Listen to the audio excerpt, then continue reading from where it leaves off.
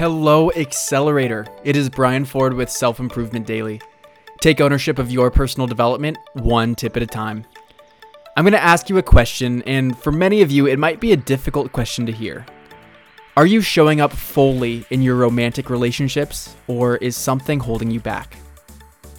The reality is, something from our past, as a toddler, or as a child, or as a teen, might have greatly influenced us and the way we allow ourselves to connect with others. Cordelia Gaffar is an emotions opener, and she employs empathetic listening tactics. Cordelia uses a 3-question sequence that unlocks the emotions we've been holding back. Let's hear them now. So you want to break free? I hear that a lot. Write down these 3 questions and deeply consider. Number 1, what is it that's got you in bondage? Number 2, who do you have to be to reframe that story? Number 3, how do you make that a reality by mapping out a plan?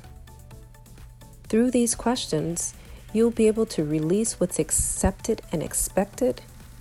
You'll be able to restructure and reframe the story you keep telling yourself and refresh who you allow in your energy space and to influence you and rebirth as your true self. Her 3-phase process starts with releasing what you've been wrestling with. Let it go if it's not serving you. Then you restructure your awareness and how you experience emotions, often giving yourself the permission to feel. Then you refresh and build your emotions back up in a positive and authentic way. I can personally relate to this, realizing recently how some experiences that happened in preschool and junior high school shaped my understanding of romantic relationships themselves. And if you're curious to explore yourself in this way, Cordelia has a 3-part video series you can check out to gain clarity for yourself. You can find out more information by clicking the link in the description of this episode.